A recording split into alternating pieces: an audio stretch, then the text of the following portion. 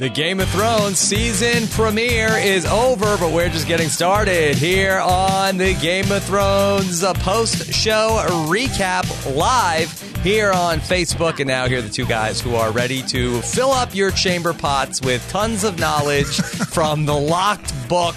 I'm Rob Cesternino, here with Stephen Fishback. It's the Snow It All. Stephen, how are you? Rob, I'm giddy to be here. I'm giddy and a little intimidated. I've got giant shoes to fill with Wigglers. So your usual recapper. So I'm terrified, Rob. Yeah, well, very excited to get into everything. Josh is busy filing all his stories for The Hollywood Reporter. I will be back with Josh Wigler. We're going to record tomorrow night our Game of Thrones deep dive, which is going to be a new podcast series we're going to have at the beginning of the week for you guys each week, and you can make sure you don't miss that or our Game of Thrones feedback show when you subscribe to the podcast at postshowrecaps.com/GOT iTunes. Steven, talk to me. We just finished watching the premiere. What is your initial reaction? I loved it. I mean, to me, this was such like a great start. All of these different things. I've been listening to you and Josh do the road to the Game of Thrones. You're like, where are these different stories going? I thought this was like the perfect, setting all these stories in motion episode. This really brought all the players and said, here are our problems, right? You've got, from Arya's journey south to King's Landing to, you got the White Walkers coming in. You got Cersei and Jaime. They're saying, here's our deal. You got Sansa and Jon Snow saying, here's our issues. Everyone's just like laying out their issues. And now we're going to spend 7 episodes or 6 more episodes, unraveling them. Yeah, it was really exciting. I think that the high point in the episode, ironically, came in the first scene in that cold open. They really threw us some red meat to start off this episode. Steve, did you like that the way that they did that with that Arya scene at the beginning, as opposed to typically a Game of Thrones episode ends with sort of like the high point at the end of an episode? Did you like how they started off the season with a jolt? I love that. I thought that was, after the end of last season, which ended with such, so many huge, spectacular things, I think like the slow buildup might have been a little bit, it felt like kind of like we've been waiting over a year for this, give us, like you're saying, red meat and, red wine, more relevantly. And how'd you feel? Like, at what point were you for a moment like, this is a flashback, isn't it? We're getting some like, retroactive Walder Frey. Yeah, I really did think that was a flashback that we saw at the start of the episode, because obviously we saw that Walder Frey died in the season finale from last season. And then as it was going on and on, I started to say, wait, hold on, something is amiss. Again, I am sort of mesmerized by the powers that Arya and the Faceless Men possess, because this magic, Stephen, is so incredible that it really can change your height. I mean, Arya Stark must have done a real character study of Walder Frey to be able to, she had him down cold. Right, she got the voice right, she had the intonations, like, she knew who he knows. Yeah. And did you feel at all that, like, maybe this was a squandered opportunity? Like, if you're running Frey Castle, just like send the soldiers south to fight the Lannisters or something. Oh, you think that would have been better? So like, Walder Frey, declare war on. Yeah. You've got all these guys. I think ultimately that's just not who Arya is, to right? be She's fair, not she is Sansa. a Stark, and strategic thinking is not really one of her core competencies. Right. Yeah. Right. She's just like a force of pure death. So all she can do is kind of, kill people and like sing along with Ed Sheeran. Yeah, she's very revenge motivated. And of course, I love just the look of the Frey soldiers, that those guys, it's just so funny watch like their getup. They have the most ridiculous uniforms. It's just very funny to have them in. I'll miss them. Yeah, I wouldn't say gone too soon, because we've, it's like almost like gone way too late. But it was really satisfying to see not just Walder die, who we saw, at the end of last season, but all of those weaselly Freys, to just like finally be rid of all of them. Stephen, this is our first live show together here on Facebook. We're using BeLive.tv, and what we're able to do is, if you're watching us here live, we can take your questions and you'll see them come up during the screen, your comments as well. So go ahead in. Keep submitting those to us. We'll take a bunch as we go through the different topics here. But let's stick with Arya. Of course, that was the really exciting moment to start the episode up. We got to see Arya. You know, Josh and I were debating in the start of the season, right, where does she go from here? We saw her with Walder Frey at the end of the season, but does she go north and go home, or does she go south and go to King's Landing? We were, at least I was hoping, I wanted to see her reunite with the rest of the Starks at Winterfell. But we find out in a very funny moment in the episode when she meets up with Ed Sheeran and his band of Lannister men. Such a strange moment.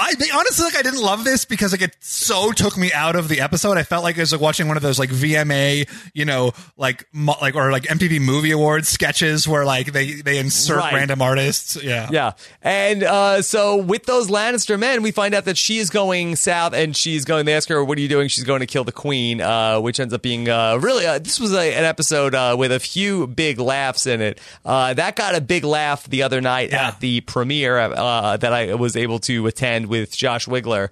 So, do you like this for Arya? Are you looking? Do you think that she is making the right choice here, going after Cersei? Well, I think this is. I mean, whether or not it's right, it's so clearly fundamental to who she is, right? Her whole arc has been about getting revenge against this list of people. And, you know, now she's got her crazy superpowers. She's got to go for that big kill, that supervillain kill. And, you know, I think Josh was saying on one of your Road to Westeros podcasts, he would feel nervous for Arya if she went up against Cersei, because that's not how, right? That's like a real big bad for Arya to face off against. You know, my thought is like maybe Arya is able to take out one like really big name, and that really could be her undoing as well. You know, I've kind of imagined like, what if Arya takes out Sir Robert Strong? Stephen, I actually really like that scene with Arya and the band of Lannister men. You know, Arya Stark has had this very odd journey from the time that she was, you know, a little girl, and she's had these formative years that she's been on the run and hanging out with the likes of the Hound and the Faceless Men, and she hasn't actually gotten to be a teenager at any point. And this was like the first time in her life she's gotten to like just hang out with some people her age. Right. And people just being like nice to each other. Right. You know, usually it's people like murdering each other, or, you know, we saw, you know, or people betraying each other. And this was just a guy offering her some meat, offering her some wine, her like being able to swap stories. And you can see that she's so on her guard at the start of that scene. She's ready for something to happen. We're ready for something to happen. And it doesn't. And that's such a nice moment. Yeah. I mean, these Lannister troops, I think, get a bad rap.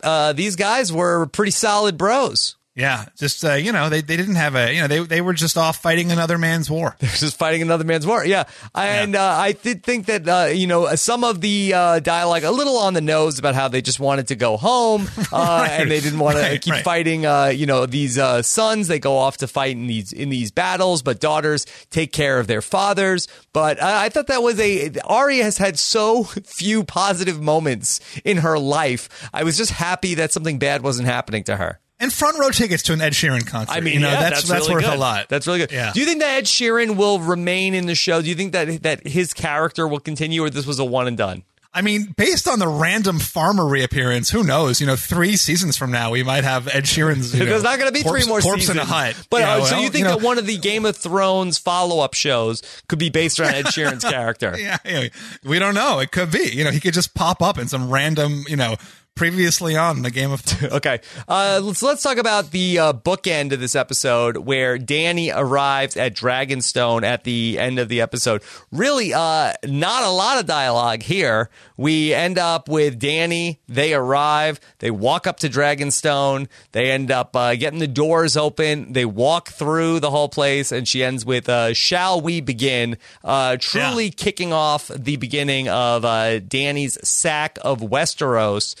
Stephen, were you pumped up to finally see Daenerys in the West? I love this moment, and I think this is, you know, such a testament to the power that Game of Thrones has built into its characters and its moments throughout these, you know, 6 seasons plus 1 now. Where just someone walking into a building, you know, someone standing at doors silently can have so much like emotional heft, you know? You're like there with her and you're feeling with her. And it's just like the importance of this moment that's, you know, we've been building to for so long. And I think the fact that, you know, that they didn't have Tyrion making some like, you know, wackety quip here, and they just really let that emotion kind of expand into the silence, I thought was really powerful. Yeah, the set porn was on point. It really was amazing to see Dany walk through Dragonstone. It was a nice moment to have her. She threw the Stannis banner on the ground. Yeah. They really, you know, they didn't have one person that they left behind at Dragonstone. I guess everyone. I guess there's nothing there, right? At a certain point, you're like, you know what? I can stop holding down the fort. I'm heading home. Yeah. And so, we got to see the throne room over at Dragonstone as well. And this is like the jump off point for Daenerys. Not a very comfortable looking seat, but I guess more comfortable than the Iron Throne. What? No cushions in Westeros? I don't think, not on these thrones. I think that you want to sort of like really prove how tough you are by having these thrones set up. But it looks like that Dany is going to be very close to planning her attack at the rest of Westeros and King's Landing specifically. Nice to also see the dragons. The dragons are very happy to be back at Dragonstone. They're not going to want to leave. Yeah, they've got like the dragon perches all set up. You know, they got a sweet eggs at Dragonstone. No reason to go anywhere. No reason to go anywhere unless you want to be sitting on the Iron Throne. But there was a lot more to chew on up at Winterfell, where we got to see a little bit of the tension still going on with Jon and Sansa. Started off, we got like the Jon Snow State of the Union address. Do we have to say Jon Stark now? I thought this was going to be weird. Yeah, I think we can just say Lord Commander. You know, I think that's Commander. fine. No, he's definitely not Lord Commander. Oh, you're right. You're King of the North. I'm sorry, King of the North. Okay, let's just go with Jon for right now. And you know, he's talking about how we need to start really getting everything together. He wants the women in the army. He wants the kids in the army. Everybody has to be preparing. But here's Sansa, and she has some differing views on how to proceed. Steven, now we get to talk strategy so much. Right. Now, who do you think has the right idea? Because I thought that, okay, well, the show is presenting it as, okay, Jon is wrong, Sansa is right, but Jon's proposal ends up going over well with everybody that's in the room. So what do you think in terms of that?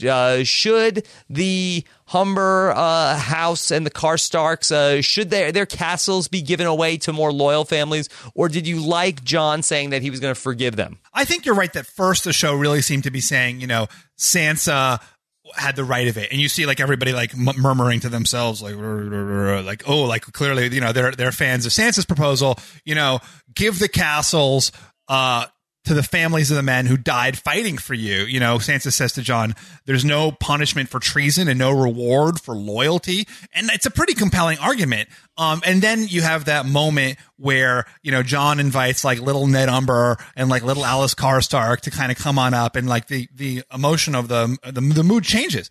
And I think we're not supposed to necessarily. And I was with you. You know, first I thought, oh my gosh, this is Jon behaving just like Robb did when Robb killed Rickard Karstark. You know, such a classic Stark misplay of, you know, going for this old idea of loyalty and not really like reading the room right. And this is going to really undo Jon. But by the end of it, when you see those kids go up there and you do seem to see this buy-in, what I actually took away from that was that we're supposed to see this tension, and it's not necessarily one is right and the other is wrong, but that they both are coming at it from very different perspectives. You know, Jon has his kind of a classical ideas of loyalty. Sansa has her sort of ideas of like realpolitik, and like together, you know, they're the Super Stark. Yeah, the Super Stark. Wow. Yeah, it's happening. They're coming together like Voltron. Yeah, where did you come out on this? Well, I really thought that, see, this is classic Jon, and that he's repeating the stupid Stark mistakes, and Sansa is the one that she's really, and I love Littlefinger. She's learned everything from Littlefinger. Sansa is right. But the show really presented it as that, after Jon said that the sins of the father shouldn't be passed down to the kids, everybody in the room was, all there for it. So I felt like that, okay, well, maybe Sansa is being a little petulant here. And we got to see a really great scene between Jon and Sansa after the fact where Sansa talked about, first she compared Jon to Joffrey, which was, I thought that was way out of line. She ended up walking that back and says, immediately. Yeah, you're the least like Joffrey of anybody I've ever met. But she says, then she said something that really resonated with me, Rob. She said, you need to be smarter than Rob. And I think about that every day. You need to be smarter than Rob. Yeah. Oh, come on. Stop it. Stop it. Come on. Go ahead. Sorry. And but to rehash what you're saying, that she said, "Look, I loved Dad. I loved Rob, but they made stupid mistakes." And she's really the voice of all of us in that. That the Starks are dumb is definitely something that many Game of Thrones fans have said. And this new generation of the Starks needs to be smarter if they're going to succeed. Yes, exactly. And that's why I think like Sansa and Rob together, Jon and Sansa together, they both, Jon has this like classical sense of loyalty, right? That's what he was showing in that first conversation of, we need to honor these traditions, right? Like that's what the Starks are all about forever is the tradition. And then Sansa has this kind of like realpolitik, perspective that she's learned from Littlefinger. And I think together, because the North remembers, right? That's the beginning. That's the first scene of this show. The North remembers. And, then you transition into this scene with Sansa and Jon, the North, you've got to, this isn't Lannister land. This is the North. And you have to kind of have that sense of tradition, too. But, and then you've got Sansa who says, I learned a great deal from Cersei. Yeah. And Cersei ends up summoning Jon to come down and bend the knee. Now, is that a setup for Jon? If he was going to go there, does he just go down there and then he gets executed? Yeah, I don't think that's a great offer. Don't do that, Jon. That's a bad move. I don't see that storyline. That would be that would be a Robb Stark storyline. Right. But for Sansa, for her to say, I don't know where, I can't say that she is right in all of this when she's advising Jon, like, okay, forget the White Walkers. We have to deal with Cersei. We have to go down and war with the Lannisters.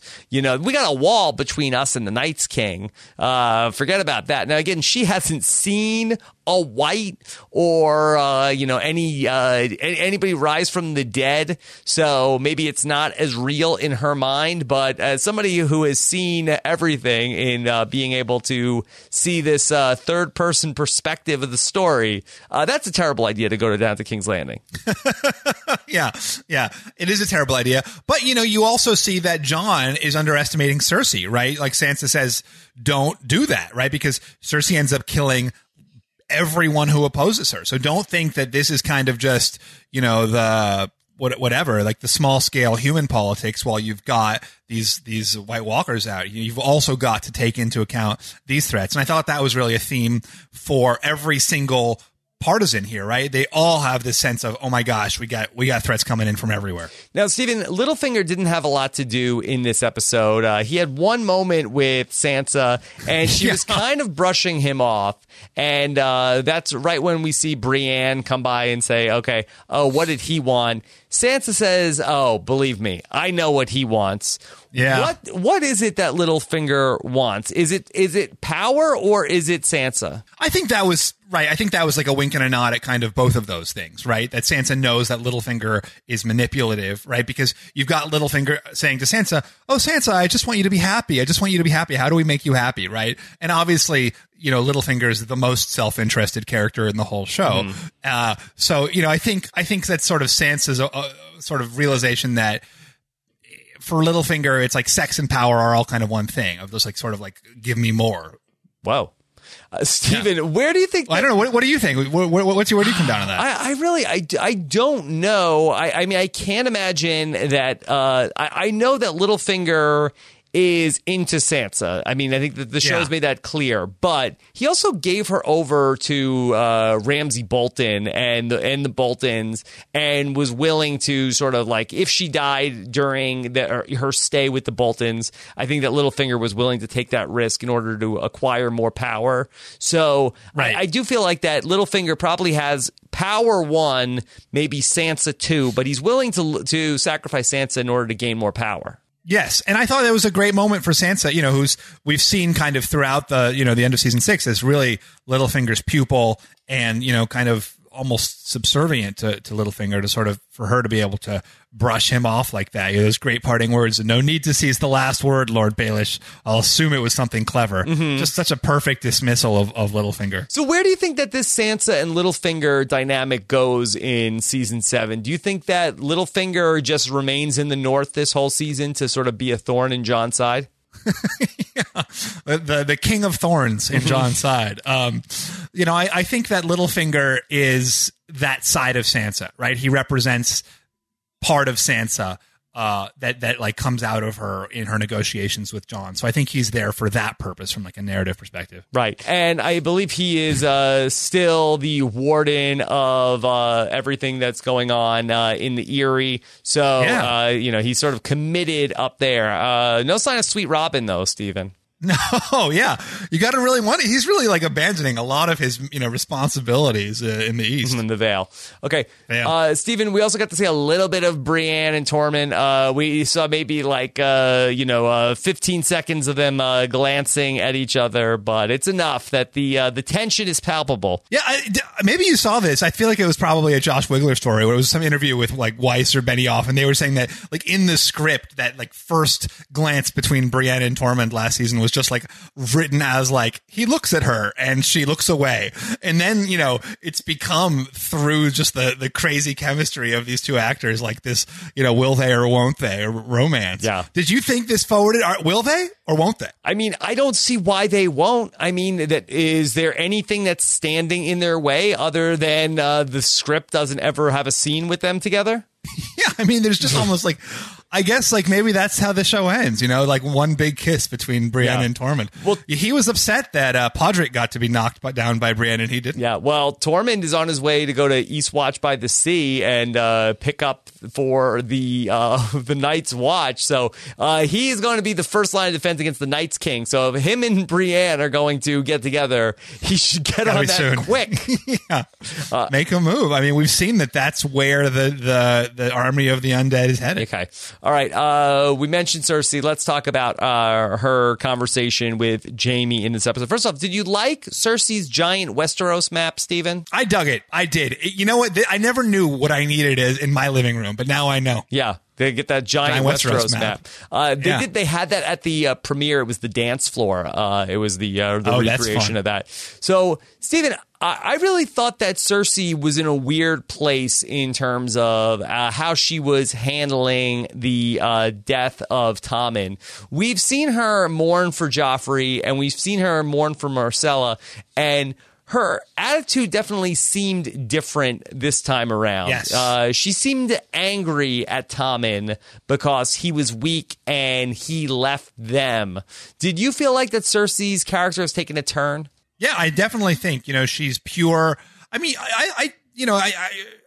it seems like she's really cut that part out of herself, right? I think Josh in one of your podcasts said it was like she's had some kind of psychic break, right? Where this is not a well person. Before this was a person who was in some way at least anchored by love and by emotion, by her, love of her children. She obviously had something with Jaime, and now she's just, completely all about, power. Jaime, who's still, kind of a sentimental guy, he says, we never talked about Tommen, and she just dismisses him, and she's not just, she doesn't seem to be able to really calculate the stakes here, where Jaime keeps on saying, nobody wants to be on our side. We're on the losing side, right? We got nothing going on for us right now. And she's like, yeah, you're crazy.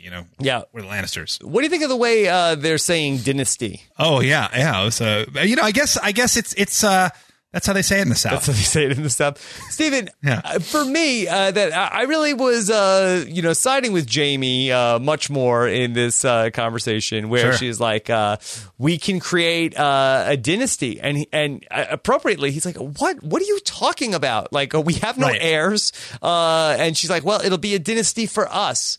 And Right. I mean, what relationship do they even have at this point? Yeah, and it seems like he's just almost there to just kind of remind her of her humanity, you know? But it's also not clear to me in that conversation, what does Jamie want? You know, we're saying, like, let's talk about the strategy of Sansa and Jon. What's the strategy here? You know what Cersei wants. You know, Cersei's like, I've invited Euron in. You know, I've painted this map where I can see all my enemies. I got to get rid of all my enemies. I got to build my power structure. What does Jamie actually want here? I mean, that Jamie's motivation has always been he wants to get back to Cersei. All he wants is Cersei. He wants them to be able to finally be together in a way that they were never able to do. And perhaps they have that chance now. But that does not seem interesting to her. It doesn't seem like the relationship with Jamie has really been on her mind since Jamie ended up coming back with missing a hand. Yeah, Jamie's always been the one, you know, she's just not that into you. She's not that into you, Jamie. I'm sorry to say. Yeah. And I mean, and what a complicated dynamic this ended up being with the appearance of Euron Greyjoy. And Stephen, what a triangle this is turning out to be, the Cersei, Jamie, Euron triangle. Oh my gosh. And one of the great put downs of all time. Here I am with 1,000 ships and 2 good hands. You know, way to dig the knife. Yeah, and we saw that Jamie has no love for the Greyjoys. He's almost, he can't believe that they're showing up. Like, what? You invited them? They're terrible, the Greyjoys. Yeah. What? Yeah. They're terrible at parties. They never bring any gifts. They eat all your chips. You know, they're devourers. They do not sew. Yeah, they're terrible at everything. And but Euron Greyjoy was a character that came into the story in season 6, and I think that people thought he was going to be a big deal. He kind of wasn't. He was only in a couple of scenes. The show has really done a lot to change him up going into season 7. You feel like he's going to have a bigger role here. What do you think of Euron Greyjoy 2.0, Stephen? I'm still waiting for it, right? I think that's sort of the hype has been, you know, Euron's the next big Ramsay. And we definitely didn't see it in this. What? I'm reading some of the comments to you. Oh, he cleaned up good. He got a nice haircut on the trip over from the Iron Islands. But you know, I'm not seeing it. We're not seeing it yet. You know, Jamie confronts him, kind of shoots him down. You know, he proposes marriage to Cersei, you know, like kind of, you know, not exactly like some power play here. She shoots him down. It's like, okay, I'll get you. Well, what if I get you a great present? Wouldn't that be cool? Like, this is not some like Ramsay Bolton villain who's like, oh, okay, I'll get you a gift, baby. Mm-hmm. Yeah. Well, I like him. I thought he was fun to have on the show. So mixed reactions on the new look Euron Greyjoy. Kate Ann says Euron looks like Joshua Jackson mixed with an 80s rocker. That's pretty perfect. That's pretty good. That's pretty perfect. Jason Biquette says eyeliner like that cop from Bates Motel. Oh. Brandon says Euron was very Gerard Butler tonight. Okay. And Sean James says Euron looked like the bad boy from some early 90s band. And our Philly, same dude, tighter haircut. So yes. The Euron results are sort of a mixed bag. But I thought that he was fun. I thought they were going for like a Negan type character here with Euron Greyjoy. Because I don't think we really had like a comical Euron last season, right? This seems like a little bit of a new development for him. Well, he's definitely very self-possessed in that scene. You know, he's able to bandy word. You know, in spite of what I just said about him, he is able to hold his own against Jamie. You know, he is able to hold his own against Cersei. He disses Jamie. You know, Jamie says, you know, I killed all of these I'll kill all of your kinsmen. And Euron's like, great, the place was getting crowded. Yeah. I mean, a little bit too kind of waka there for my tastes, but he's not a guy who's going to get phased easily, So what is this gift? What do you think? I mean, the gift is going to be someone, right? The gift that Euron brings to Cersei has got to be a person. Yeah. So there's a couple of theories that you could say that obviously we see Cersei and Jaime talking about Tyrion, and obviously that Tyrion is now the hand of Daenerys. Tyrion's head would be a great gift. The Daenerys would be another great gift. The defeat of that army would be another fantastic gift. So I don't know if it will be a literal gift or if he will, defeat one of these armies that's coming to King's Landing. So I think that it will probably be some sort of big symbolic character or figure. I think I agree with you. Tyrion or Daenerys would be huge gifts. From a story perspective, I think this is something that Euron is going to need actually probably achieve, right? He's probably going to kill this thing or this person or do this act in the next episode or two and like win this alliance with Cersei. So obviously it's not going to be, from that perspective, this is not how Tyrion or Daenerys is going out, right? They're not going out as like some like side quest of Euron Greyjoy. Right.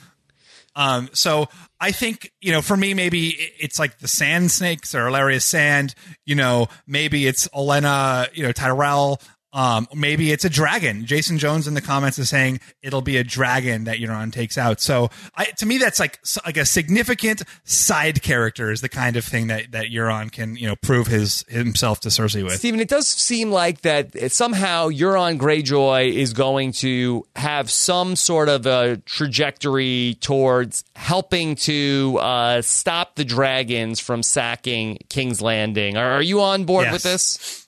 Yeah, and in the books, I know Josh mentioned that it hasn't really popped up in the show yet, but in the books, he's got this horn that's supposed to be able to tame dragons. So certainly that's the trajectory that they're setting up for him in the books as some sort of force that can rebut dragons. He's got this big fleet. I guess they got a lot of water. Maybe they can set up a hose to stop the dragon's breath. Right. Now, he has this navy. He has 1,000 ships. The only other people that we have with ships is that original Greyjoy fleet that Yara and Theon made off with. So if he could then make it out of King's Landing and then somehow you would think that some sort of military battle between the Dany fleet and the Euron fleet is coming this season. Right, and Dragonstone is an island, so, not for nothing, but tactically, if Euron could destroy Dany's fleet, that would really strand them in this place where they don't have immediate access to the mainland. Just in terms of who else are they going to fight? There's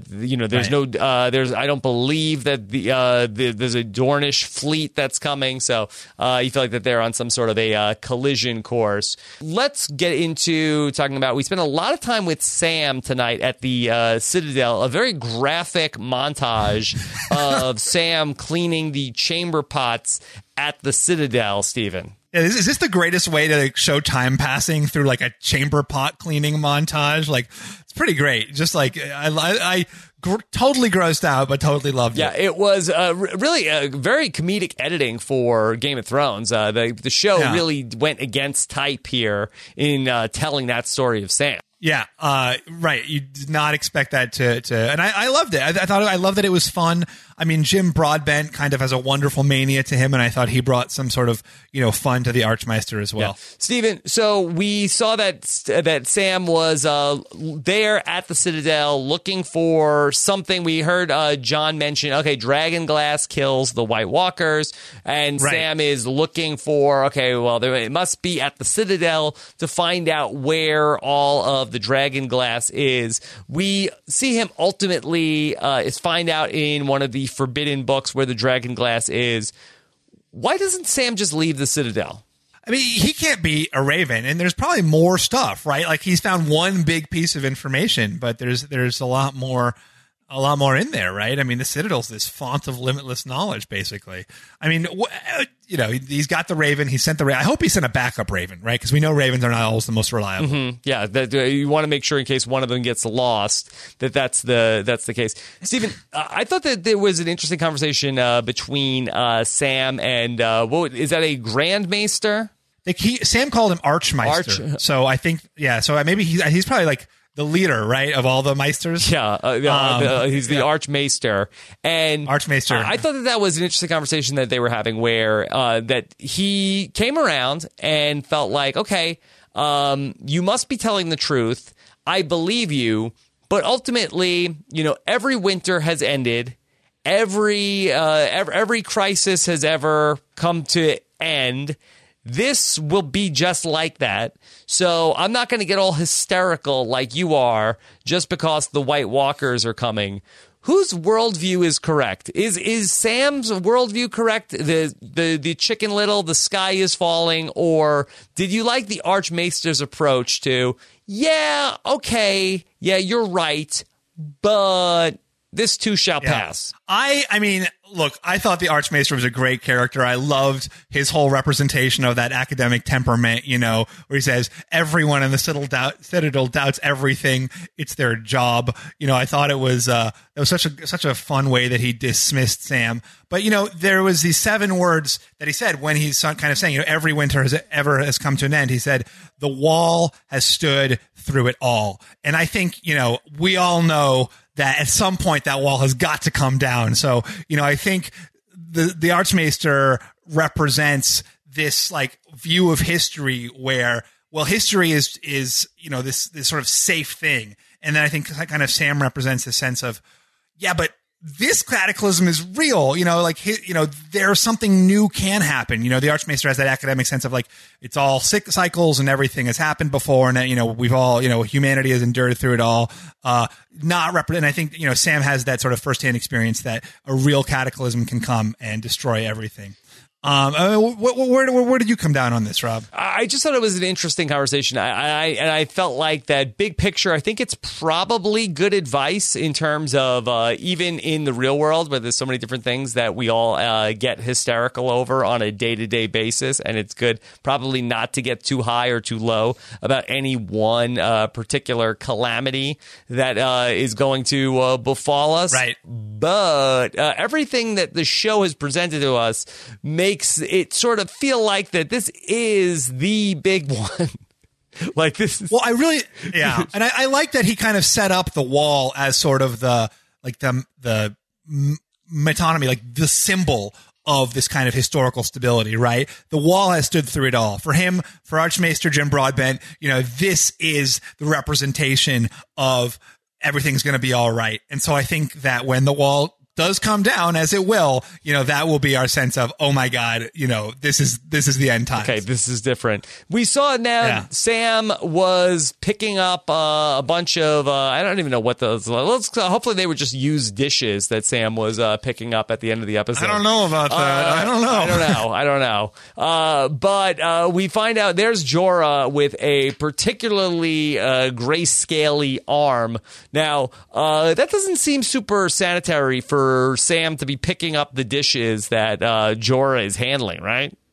Yeah, Jorah couldn't even keep his food in the dish. Like it was like his dish was slimy with food. Yeah. No, that was not good. And then he splashes Sam. Yeah, this is how grayscale spreads. Yeah. This is, this they need to work on. I mean, shouldn't Jorah be under a more strict quarantine with the grayscale? Yeah, this seems like a pretty sloppy way of keeping the grayscale contained. Unless there is some advanced research being done on grayscale at the Citadel, and they need a bunch of test subjects. Do you think that could happen? Do you think there's a chance that Jorah makes it out, scale free? That somehow they get grayscale remission? Well, that might be one of the things that Sam uncovers in a book, maybe. Yeah, and do you think do we like that idea? Is that gonna happen? I don't know if we end up with some sort of a remission for Jorah. My prediction on that has always been that Jorah will go and there's some suicide mission that Jorah will go and complete ultimately to show his worth to Dany. Yeah, I agree. I think that there's going to be some last thing that some last task that he has. His one words, "Has she come yet, the Dragon Queen, Daenerys Stormborn?" Are so clear. This is not some he gets. He's not weak when he says these things, right? He sounds really forceful and clear. Mm-hmm. Steven, Sam and Gilly and the baby all still at the Citadel. Are you surprised that they are just letting Sam, that everything else seems like that they're super strict rules for Sam, yet he's allowed to have a live-in girlfriend and baby at the Citadel. Yeah. Well, he's not a maester yet, as he is reminded. Mm-hmm. Yeah. What do you, Are they just looking the other way on that?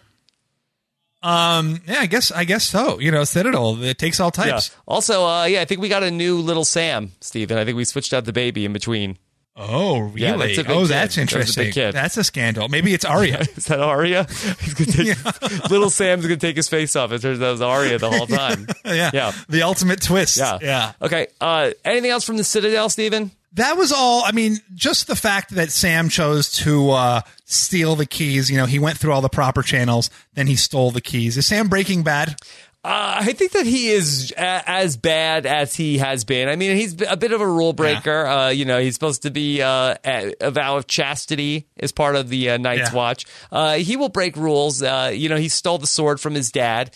That was his, Ferris Bueller's Day Off moment of stealing the car, that his dad said he couldn't take. So I think that Sam's a bit of a rebel. Yeah. All right. I like it. Stephen, I missed this earlier in the chat, but somebody had proposed that did the keys get left out intentionally? Did they want Sam to go into and take the forbidden books? It did seem awfully sloppy the way the guy is sleeping and his keys, his keys to the secret room are just on his side bed, side table. Yeah.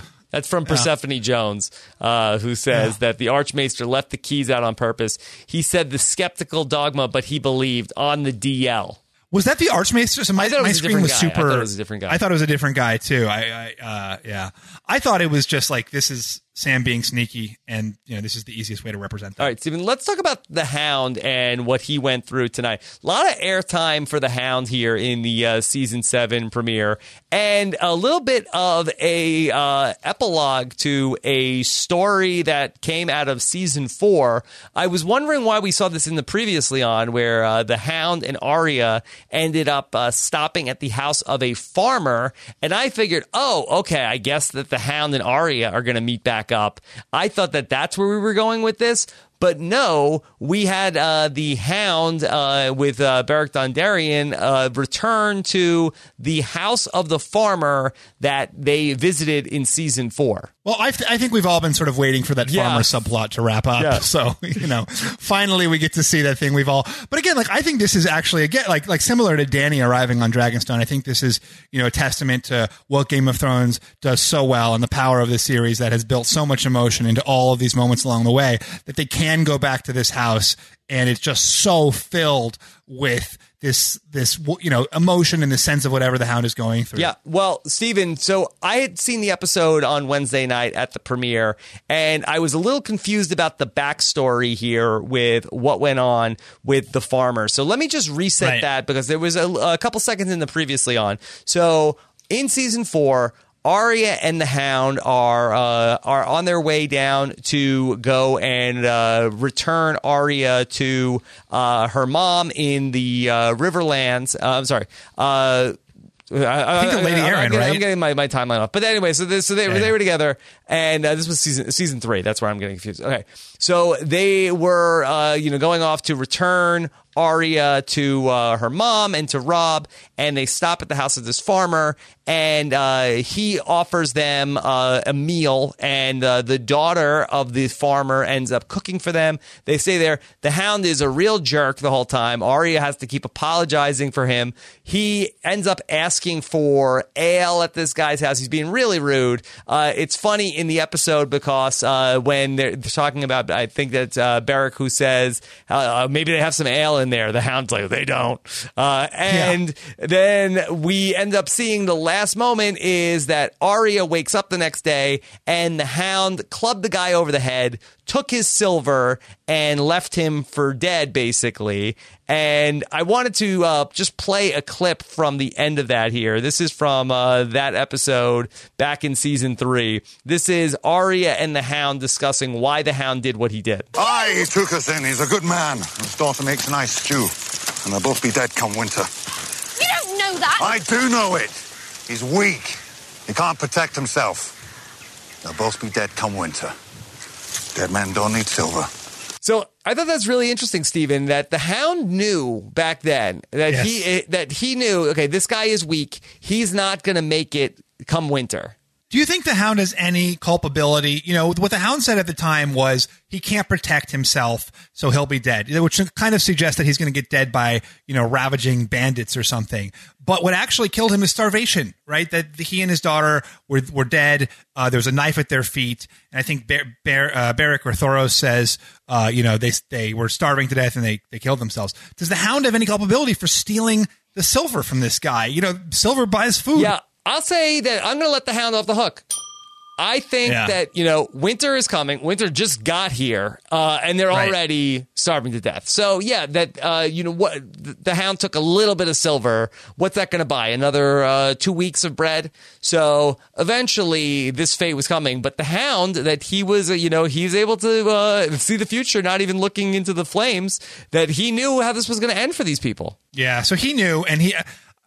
and going back into that house and being confronted by them, I think is this a moment of growth for the Hound? Because I actually don't remember where we were with like the Hound's emotional journey at season at that point with the farmer in the Riverlands. Like, is this a moment of the Hound kind of like showing more humanity, is his need to bury these two people? I think that has started during season 6. That season 5 we didn't see him after he ended up being left for dead. I guess season 4 and season 5 we didn't end up seeing him, and then he came back last season, and then we saw that he was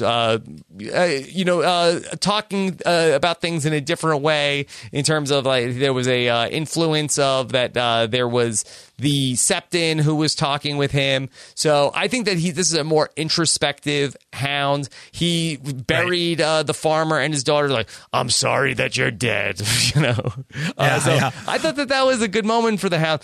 I don't know where the Hound's story is going ultimately, though. Right. Well, it was interesting that the Hound tries to, say the prayer over the grave. When he was with that farmer, when they were having their meal, the farmer says, his form of grace. He kind of gives thanks to every one of the different 7 gods. And the Hound keeps rushing him along and keeps rushing him along. And now, 4 seasons later, the Hound can't remember those words, and he's like sorry for it, but he's able to speak from his heart. So even more, he's got that sense of wanting to give the moment ceremony, but it's not like he's like, oh, now I need to go to Sunday school. He's like still like, I'm going to say something true from my heart. Stephen, although for anyone who's hoping for Clegane Bowl, I don't know if we're getting it. I mean, we have 2 guys going in opposite directions, or at least one guy going in an opposite direction from another guy who's stationed very firmly in King's Landing. Yeah, the Hound going to somewhere like quite far away from the mountain, or the undead man formerly known as the Mountain, and really towards the heat of things, towards Eastwatch. If someone's going to die, it's going to be in this big confrontation at Eastwatch. Okay, Stephen. We also saw then the Hound look into the flames that Thoros was saying, like, "Hey, check this out." Again, the Hound was so funny a couple times talking about Thoros's man bun, and I know how you hate man buns. You have to be living for that. That moment resonated with me. And you're not fooling anybody with that. I liked it when the Hound also said, like, why did I have to be brought here with a bunch of fire worshippers? But he looked into the flames, and that the Hound, I think, is now on board with this, with the Lord of Light. Yes. He saw the, amazing, right? That, and maybe that's, where the Hound's journey from being burned by fire, from being so scared of fire his whole life. And now he's getting a revelation in fire of all places, seeing this horrible apocalyptic thing about to happen at Eastwatch by this. Okay. Stephen, then we also got to see briefly Bran showed up at the wall. Saw Ed at the wall, not Ed Sheeran, the second best Ed on Game of Thrones. And Bran is coming across. Yes. Bran's back, baby. Yeah. He's back in the Westeros. So what's next for Bran? Bran is going to Winterfell, or do you think that he's going to then summon Jon north? I feel like Bran is going to Winterfell, right? I mean, where do you think? It seems like a lot of things are happening now at Winterfell. With you got this Jon Sansa kind of face off. I feel like Bran has got to like be reunited with both of them at once. Winterfell's. I think Bran's got to give Mira Reed a break. Yeah, stop dragging her around. Yeah, she's been dragging him for so long. I mean, it took. I mean, and maybe I think we might have to say that Hodor might have been slacking. I mean, how many seasons did it take for Bran to get to where he was going? Mira Reed from like midway through season 6 to 7, they're already back at the wall. Maybe it was. Maybe it was downhill. That's my theory on it. Oh, that's interesting. So he could have even just rolled down. Yeah, as like she could have got on snowball. his back and then just slid it down there. Yeah, exactly. I don't know what they do with Mira Reed from here. Yeah, she seems very expendable. Yeah, I don't know. I mean, I've like for 7 seasons now been waiting for like Howland Reed to show up.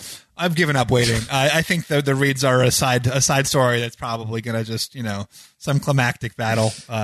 I really want to see Greywatch, or not Greywatch, whatever their castle is named. Moat. What's their castle called? I didn't know there was going to be a quiz, Stephen. Okay. Yeah. The Howland's Moving Castle. Yes, that's underwater. I don't think we're going to get it. Yeah. I don't think we're going to see it. Yeah, I don't think it's happening. Greywater Watch. There it is. Greywater Watch. I've been wanting that for so long. It's not going to happen. I agree with you. The Reeds are sort of going nowhere. Okay. Then, Stephen, we didn't get to fit everybody into the premiere episode. Who did we not see that you were hoping to see in the season 7 premiere? Well, I love my Martells. Very sad to not see the Sand Snakes and Hilarious Sand. Queen of Thorns missing in action. Very little Varys. I think we're all so excited to have the big. I mean, he was there. Yeah. He was there. I've said that Tyrion is in a major slump in terms of what he's been bringing to the table. He really didn't have very much to do at all last season, and I don't think that the Dink had a line in this episode. No, I don't think so either. But to me, he had a lot of like meaningful glances. Yeah, meaningful glances. Yeah. That great point from Scott Schaefer. Where is Melisandre and where is Davos? I feel like that we need to see what they're up to. Yes, we always need more Melisandre and Davos. It's especially now that people are landing at Dragonstone. Yeah, I feel like that Davos really did not get. I guess what is he there with Jon? I guess so. Yeah. I don't even remember seeing him in that scene. And Gendry. Well, Gendry we haven't seen in quite some time. Yeah. All right. Stephen, I want to open this up to some questions from you guys. Any other big things that we missed from tonight's episode? No, it seems like no. Elizabeth Irwin is saying that Davos is on 100 different shows right now. Is that the problem? He's got other commitments, the biggest show of all time, no big deal. Stephen, were you pumped up that Brett noticed Essos is off the opening credits? We are done in the East. Is that a wrap on the East?